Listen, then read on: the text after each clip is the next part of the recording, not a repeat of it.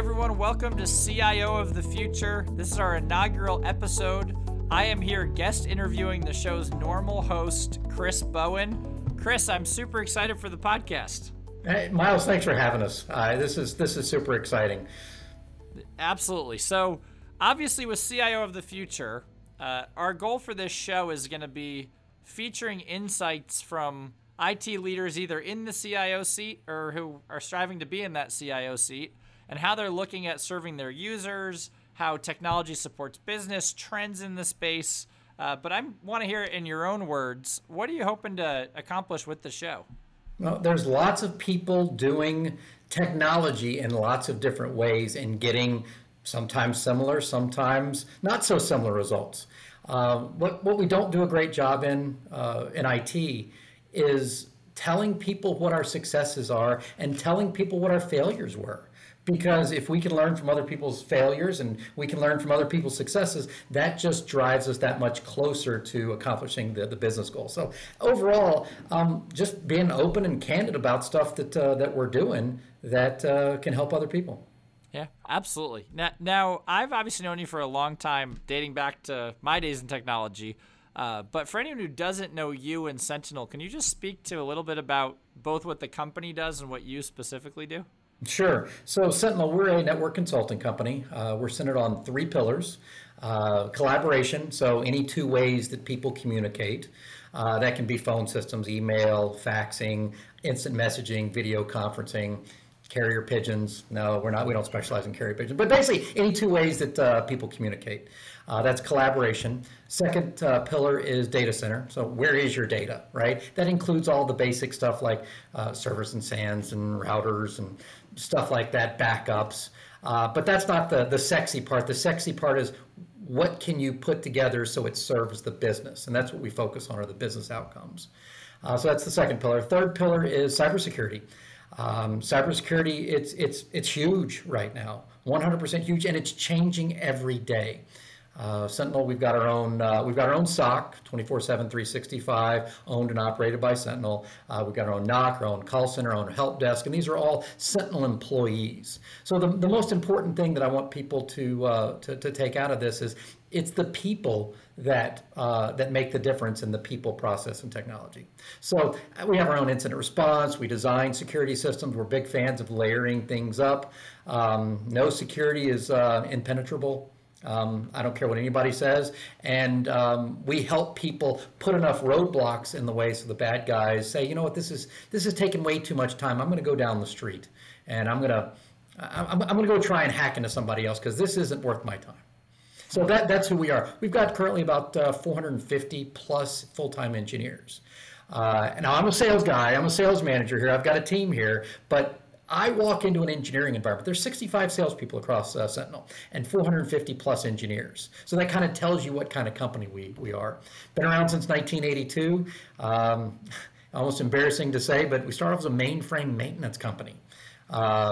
We're not a mainframe maintenance company anymore, right? There's not a whole lot of green screens. We got a couple of customers who still have green screens, but don't call us for green screens. That's not what we do. But at the end of the day, we're constantly growing. We're constantly finding more and creative solutions for our customers.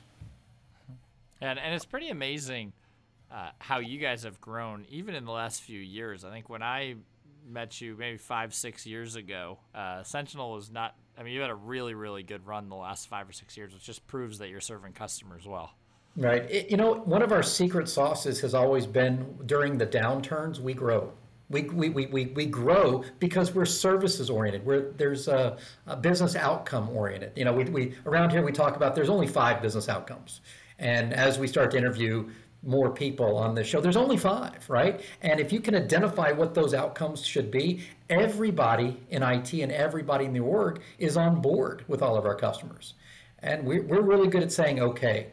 A lot of people think that salespeople your job is to shake somebody's hand, beat them over the head with it until they buy. No, if God, we have customers all the time that say, no, that's not the right fit for us, and here's why.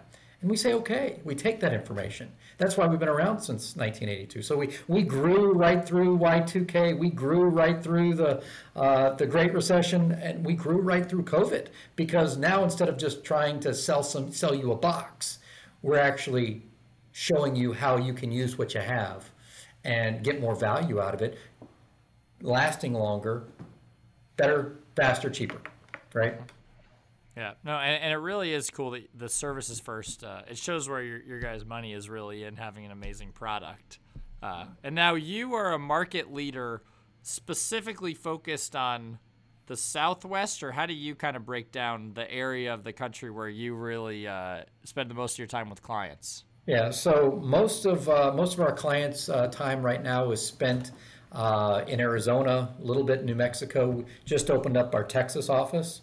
We have customers all over the nation. So I almost consider it the West instead of just the Southwest, because we're doubling down. Sentinel is doubling down. We have lots of recs open for new positions, not because people have left, because we are growing. And instead of investing into a new building, what we're doing is we're investing into people, because that's how we're seeing the exponential growth. Like half of our revenue, overall revenue, is professional services.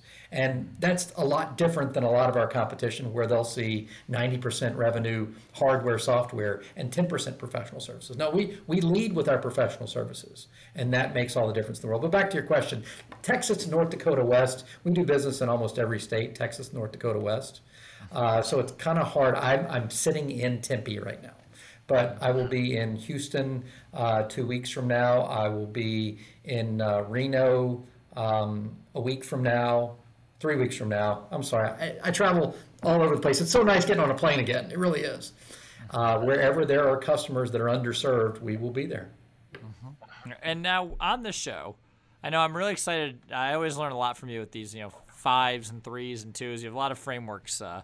What are some of the trends, if you had to pick a couple, that are most pressing on your mind for CIOs to be aware of in 2022, 2023?